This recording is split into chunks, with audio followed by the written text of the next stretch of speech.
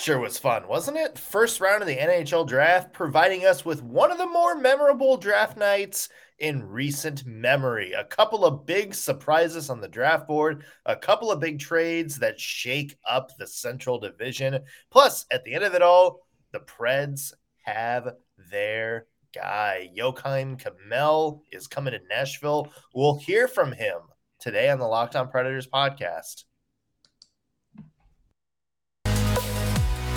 Your Locked On Predators, your daily podcast on the Nashville Predators. Part of the Locked On Podcast Network, your team every day.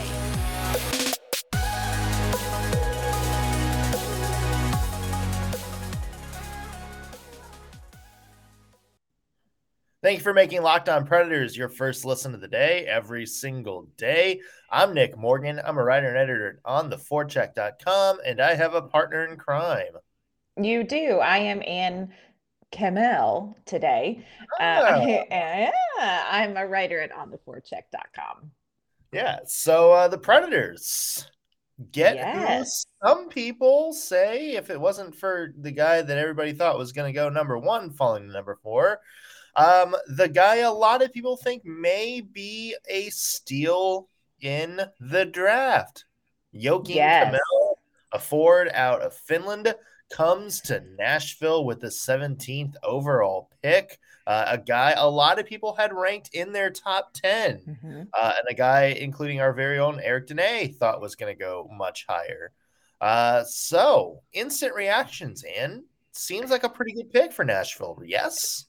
I think this is a fantastic pick for Nashville. And I think, like you said, this totally came out of nowhere. I don't even think Nashville probably had a lot of discussion about this, in the sense that nobody thought that this player was going to be around for 17 pick. And I can just imagine them sitting at their table, like, don't make eye contact with anybody. Maybe nobody will notice that he's still available. Like, maybe. I love this pick for Nashville. I think they got, they got obviously somebody with a great shot. That's what he's known for, a great shot. But I also think they have a player whose game, they can kind of refine some things, and he can be a really good fit for Nashville. So this was so exciting. This was a complete steal for Nashville. I don't think that they could have walked out of round one feeling better about what they did.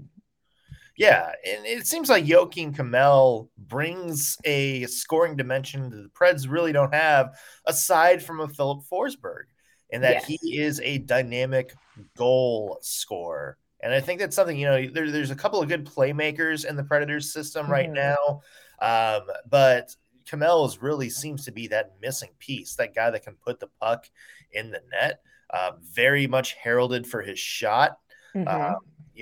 One of an exciting finisher. We know Eric Dene said he has maybe one of the best releases in this draft.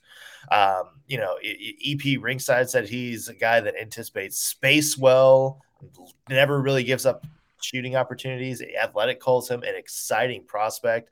So rave reviews across the board. And it kind of makes you wonder why he fell, because you look at, some of his stats over the past couple of years. I mean, he scored 6 goals in 5 games in the under 18s this year.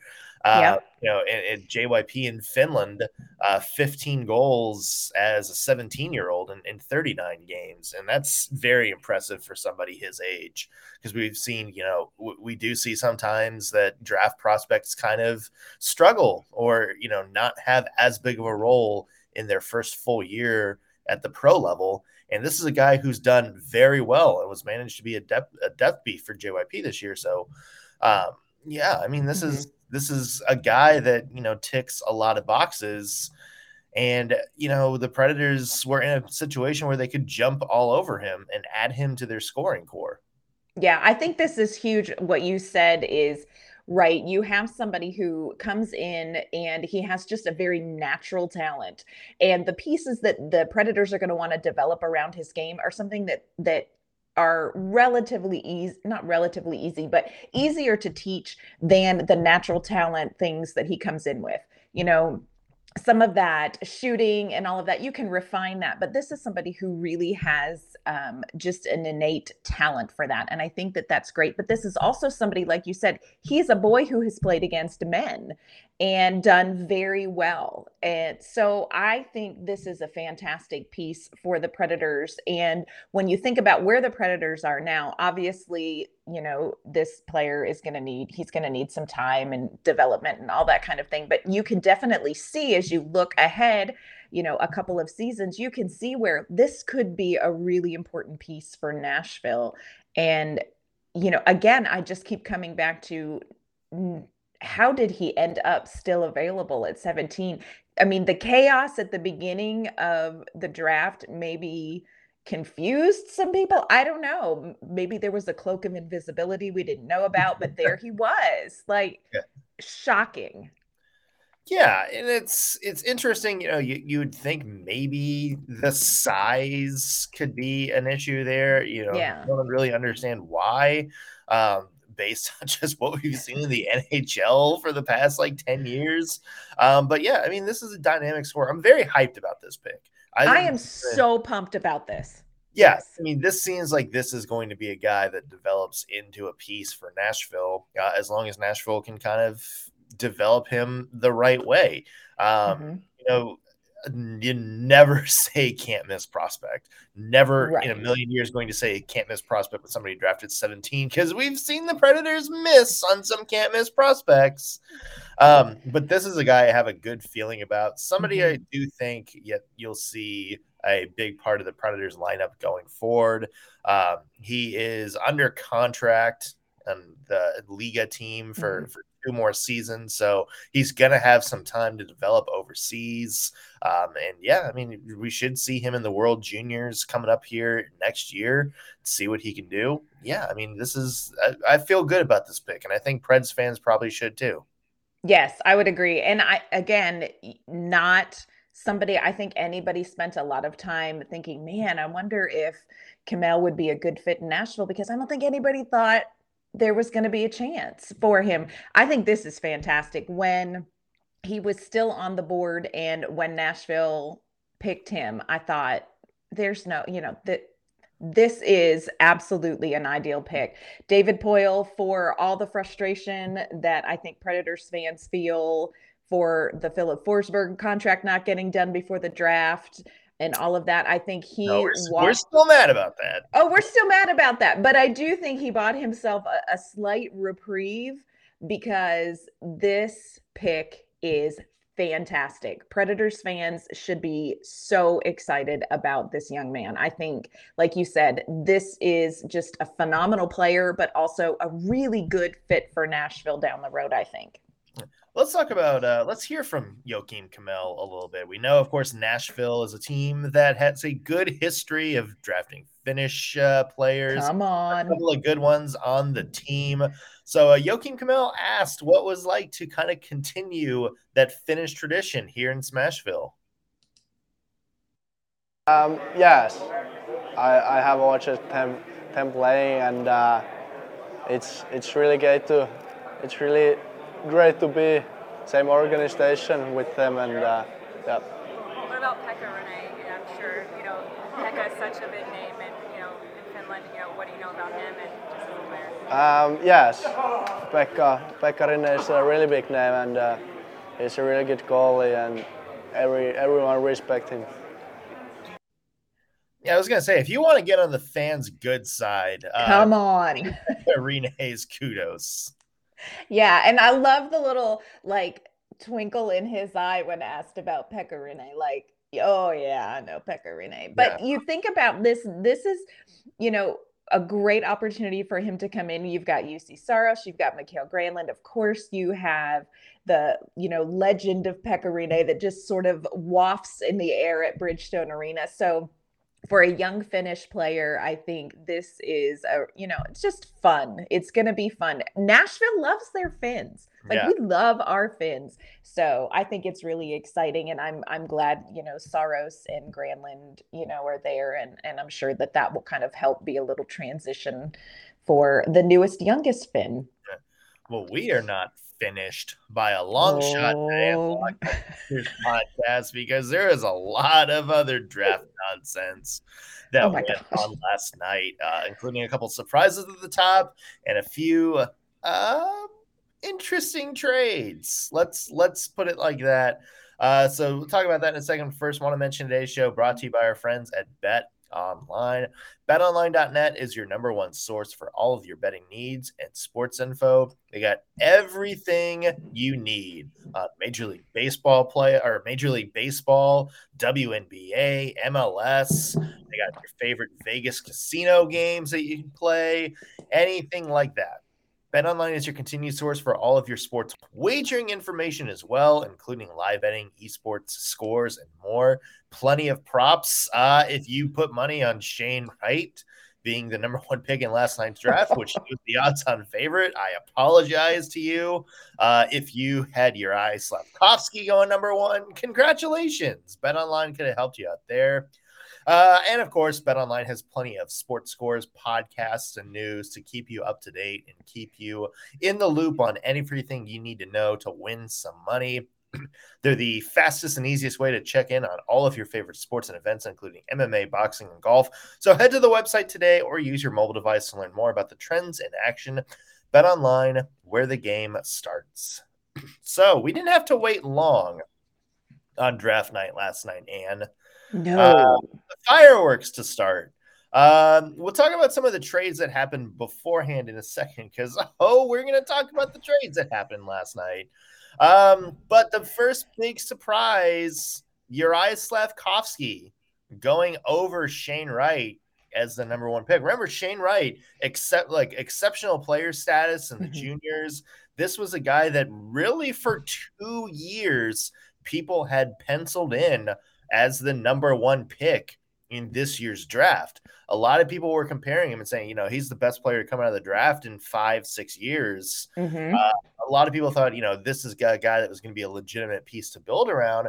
And all of a sudden at the last second, he winds up falling and Slafkovsky goes number one. We'll talk about Shane Wright's slide in a second, but first, instant reaction to Slafkovsky going number one, and because I know we both watched him in the Olympics. Yes. It was like that was our first indication that, damn, this guy is really good.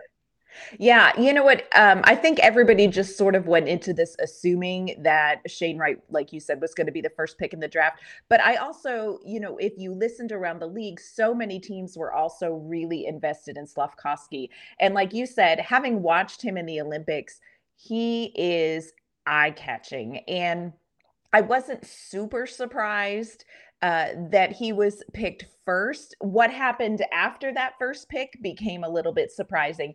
But, even yesterday in talking with Eric Dene, we were talking about the first pick, and he said, likely Shane Wright, but wouldn't be surprised if it was Slafkovsky. And that's sort of where I was too. I was excited for him. I really feel like he is an exceptional player and not taking anything away from Shane Wright. So my initial reaction was like, oh, okay, that's what we're going to do. And then as the picks, as 2 and 3 started going, I was like, because it became a whole thing. But as far as a valid first pick in the draft, Slafkovsky is 100% a valid, number one pick. Yeah. I mean, to me, I think what really impressed teams was he had the Olympic performance, which really, I think, first caught a lot of people's eyes and kind of rose him. I think he came into the year probably top 5, 6, sort of in that range. And I think that was the first time a lot of people kind of slid him up. And then he followed that up in the World Championships and, his other leagues with just very, very strong performances across the board against, players above his age. And I know a lot of people say, the Olympics, didn't have NHL players. World Championships are kind of like the whatever tournament you can't really determine. But if you're 16 and 18 years old, no matter if you're playing against guys in the AHL or NHL or people in Europe, there is an adjustment to play against older guys, veteran guys. And Slafkovsky went in there and thrived. And I think that was a big indication to me that, this guy might be more NHL ready and ready to excel in the NHL than people thought. And I kind of think maybe that was sort of, maybe the tipping point for Montreal, because I look at, Shane Wright, and I think still maybe the best all-around player in this draft. Fair. I compare him maybe to somebody like Patrice Bergeron when I watched a very smart two-way guy. But I think Slafkovsky, watching him, he's a guy that I think is going to wind up being like a perennial 100-point scorer. Like a guy that, tops 100 every single year, is that dynamic score. And when you look at somebody like Montreal, who even when they were good the past couple of years, even when they were sneaking into the playoffs, had issues scoring. And I think he's kind of going to be that, light up the world pace kind of guy that Montreal needs. And I also think that Slafkovsky, went in and as he sat down with teams, I think he continued to raise his stock just in the conversations that they were having with him. And, I think he really impressed them. And I'm not saying at all that Shane Wright didn't do that. But one of the comments that you hear is how impressive he is, to sit down and talk hockey with. And I know Montreal brought him in right before the draft and kind of had some final conversations with him. And I think he really is impressive in that situation, to sit and get to know him personally, but also to sit and discuss hockey. And so I think he just continued to build, just sort of build credit after the Olympics and through Worlds. And I'm not surprised. I think he's a really solid number one pick. I think he was a little unexpected, but I don't think you can argue his value. Yeah. Let's talk about Shane Wright, because I think that to me was the biggest surprise. Yes. Devils maybe anticipated Shane Wright being there with the number 2, but they wound up going defense with Nemec, which is fine. Even our own Eric Dene said, he had him, right outside the top 2, and he gave that grade an A+. Just because, the Devils now have a pretty good defender to kind of build their team around. And of course, they had Nico Hischier and Jack Hughes up front. Right. Probably, didn't need another forward per se, although it's passed on him. The scary thing to me is Arizona taking Logan Cooley with number 3. I mean, it's interesting that the Coyotes pick the guy that going into the draft everybody thought they might pick. I didn't think that would happen with the guy who is number 1 on a lot of people's draft boards, still on the board there. Yeah, I don't think nobody, I think, anticipated that Shane Wright was going to be available, after the second pick in the round. So it was a little bit head scratchy, like, okay, hey, Arizona, but they just they stuck to what they were going to do. And it's one of those questions where when you go into the draft, do you stick with your game plan or do you take the best player that's available on the board? They clearly stuck with their game plan. And not that Cooley is a horrible pick for Arizona, but it was this moment of do y'all want to take a second? Do you want to take a second and just relook? Just relook. I know you had 3 minutes, but you might want 3:05 on that. But no, they passed on it. And meanwhile, Seattle's going, yeah. Well, and how about the Seattle Kraken now, who they got Matty Beniers last year, who is a very dynamic player. And now they have Shane Wright. So all of a sudden, the Seattle Kraken, who completely botched the expansion draft, now all of a sudden have 2 bona fide number 1 centers to build around. And, all of a sudden you're looking at a team with 2, like a top 1 and a number 2 center who, it's like Toronto that can roll out either Austin Matthews or John Tavares. Now they have 2 legitimate scoring lines that they can kind of build around. And so all of a sudden Seattle Kraken is now back on track. Yes. I mean, I was thinking last night as I watched Shane Wright, finally go to the Kraken with the 4th pick, I thought our counterpart, Erica Ayala, had to be just dying because, like you said, you've got Matty Beniers and now you've got Shane Wright. I mean, that's a 1A, 1B situation for sure. That's those are two players that you can really build some things around. So Seattle had to walk out of that room feeling like it was Christmas to end up with Shane Wright at the 4th pick and available. I mean, that was a gift for Seattle and bodes well for them down the road because like you said, they was a little rough out of the gate for Seattle. Yeah. Let's take a second and talk about trades, shall we? Because this is something that sort of shapes the Central Division now. A couple other ones, but let's talk about the headliner, which was whatever the Blue Blazes, the Chicago Blackhawks, were doing yesterday. Started by sending Alex DeBrincat to Ottawa for trio of picks, including the number 1 pick or the number 7 pick in the draft this year, the first rounder, a 2nd round pick later today, and a 3rd round pick next year. Underwhelming, a very underwhelming return. And whenever I think about this trade, and I don't know if you've seen the movie Draft Day. I have not. It's with Kevin Costner. He's GM of the Cleveland Browns, and it follows him in the 12 hours from when he wakes up till the day when the draft pick comes in, and he winds up trading. He winds up trading 3 number 1 picks for the number 1 overall pick. And his mom calls him on the phone and says, "You sold a cow for magic beans." And that's to me. Now, look, here's my thing with the DeBrincat situation, and you can weigh in and let me know if you agree with it. The Blackhawks, I get it. I get what the counter argument to this is, which is, he's going to be a restricted free agent next year. The Blackhawks probably don't want to pay him the $9 million or so that he's going to be worth. But if you're a team like the Blackhawks, you desperately need players to build around. And you don't need to go searching in the draft for Alex DeBrincat when you have Alex DeBrincat. You have a legitimate 40-goal scorer, a guy that really doesn't need help. I know a lot of people are saying, oh, well, he's just that good because he's playing with Kane. That's fine, but if you watch him play, he has a lot of dynamic to his game. And so to trade him, who's still young, he's 25. I get it. I know that's older than some teams want to build around, but he's, realistically, if the Blackhawks rebuild, if you can maybe hit some home runs and some good trades here or there, maybe 5-6 years, you're close to contending again.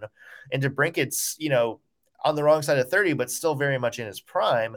I don't understand why you would give up on a player like that for, let's be honest, was a bad package. Yes. And that's the thing. I know that the Blackhawks wanted to kind of sell now to get back into the first round.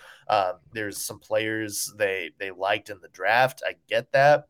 But it just seems like this was a trade for the sake of getting a deal done, because I would like to believe there was a lot better help that was out there for Alex DeBrincat.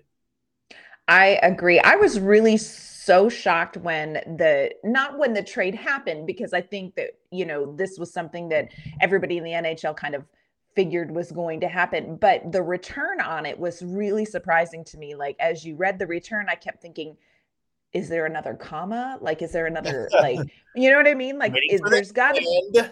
And did you forget the last part? Because it really felt like an underwhelming deal, and not at all.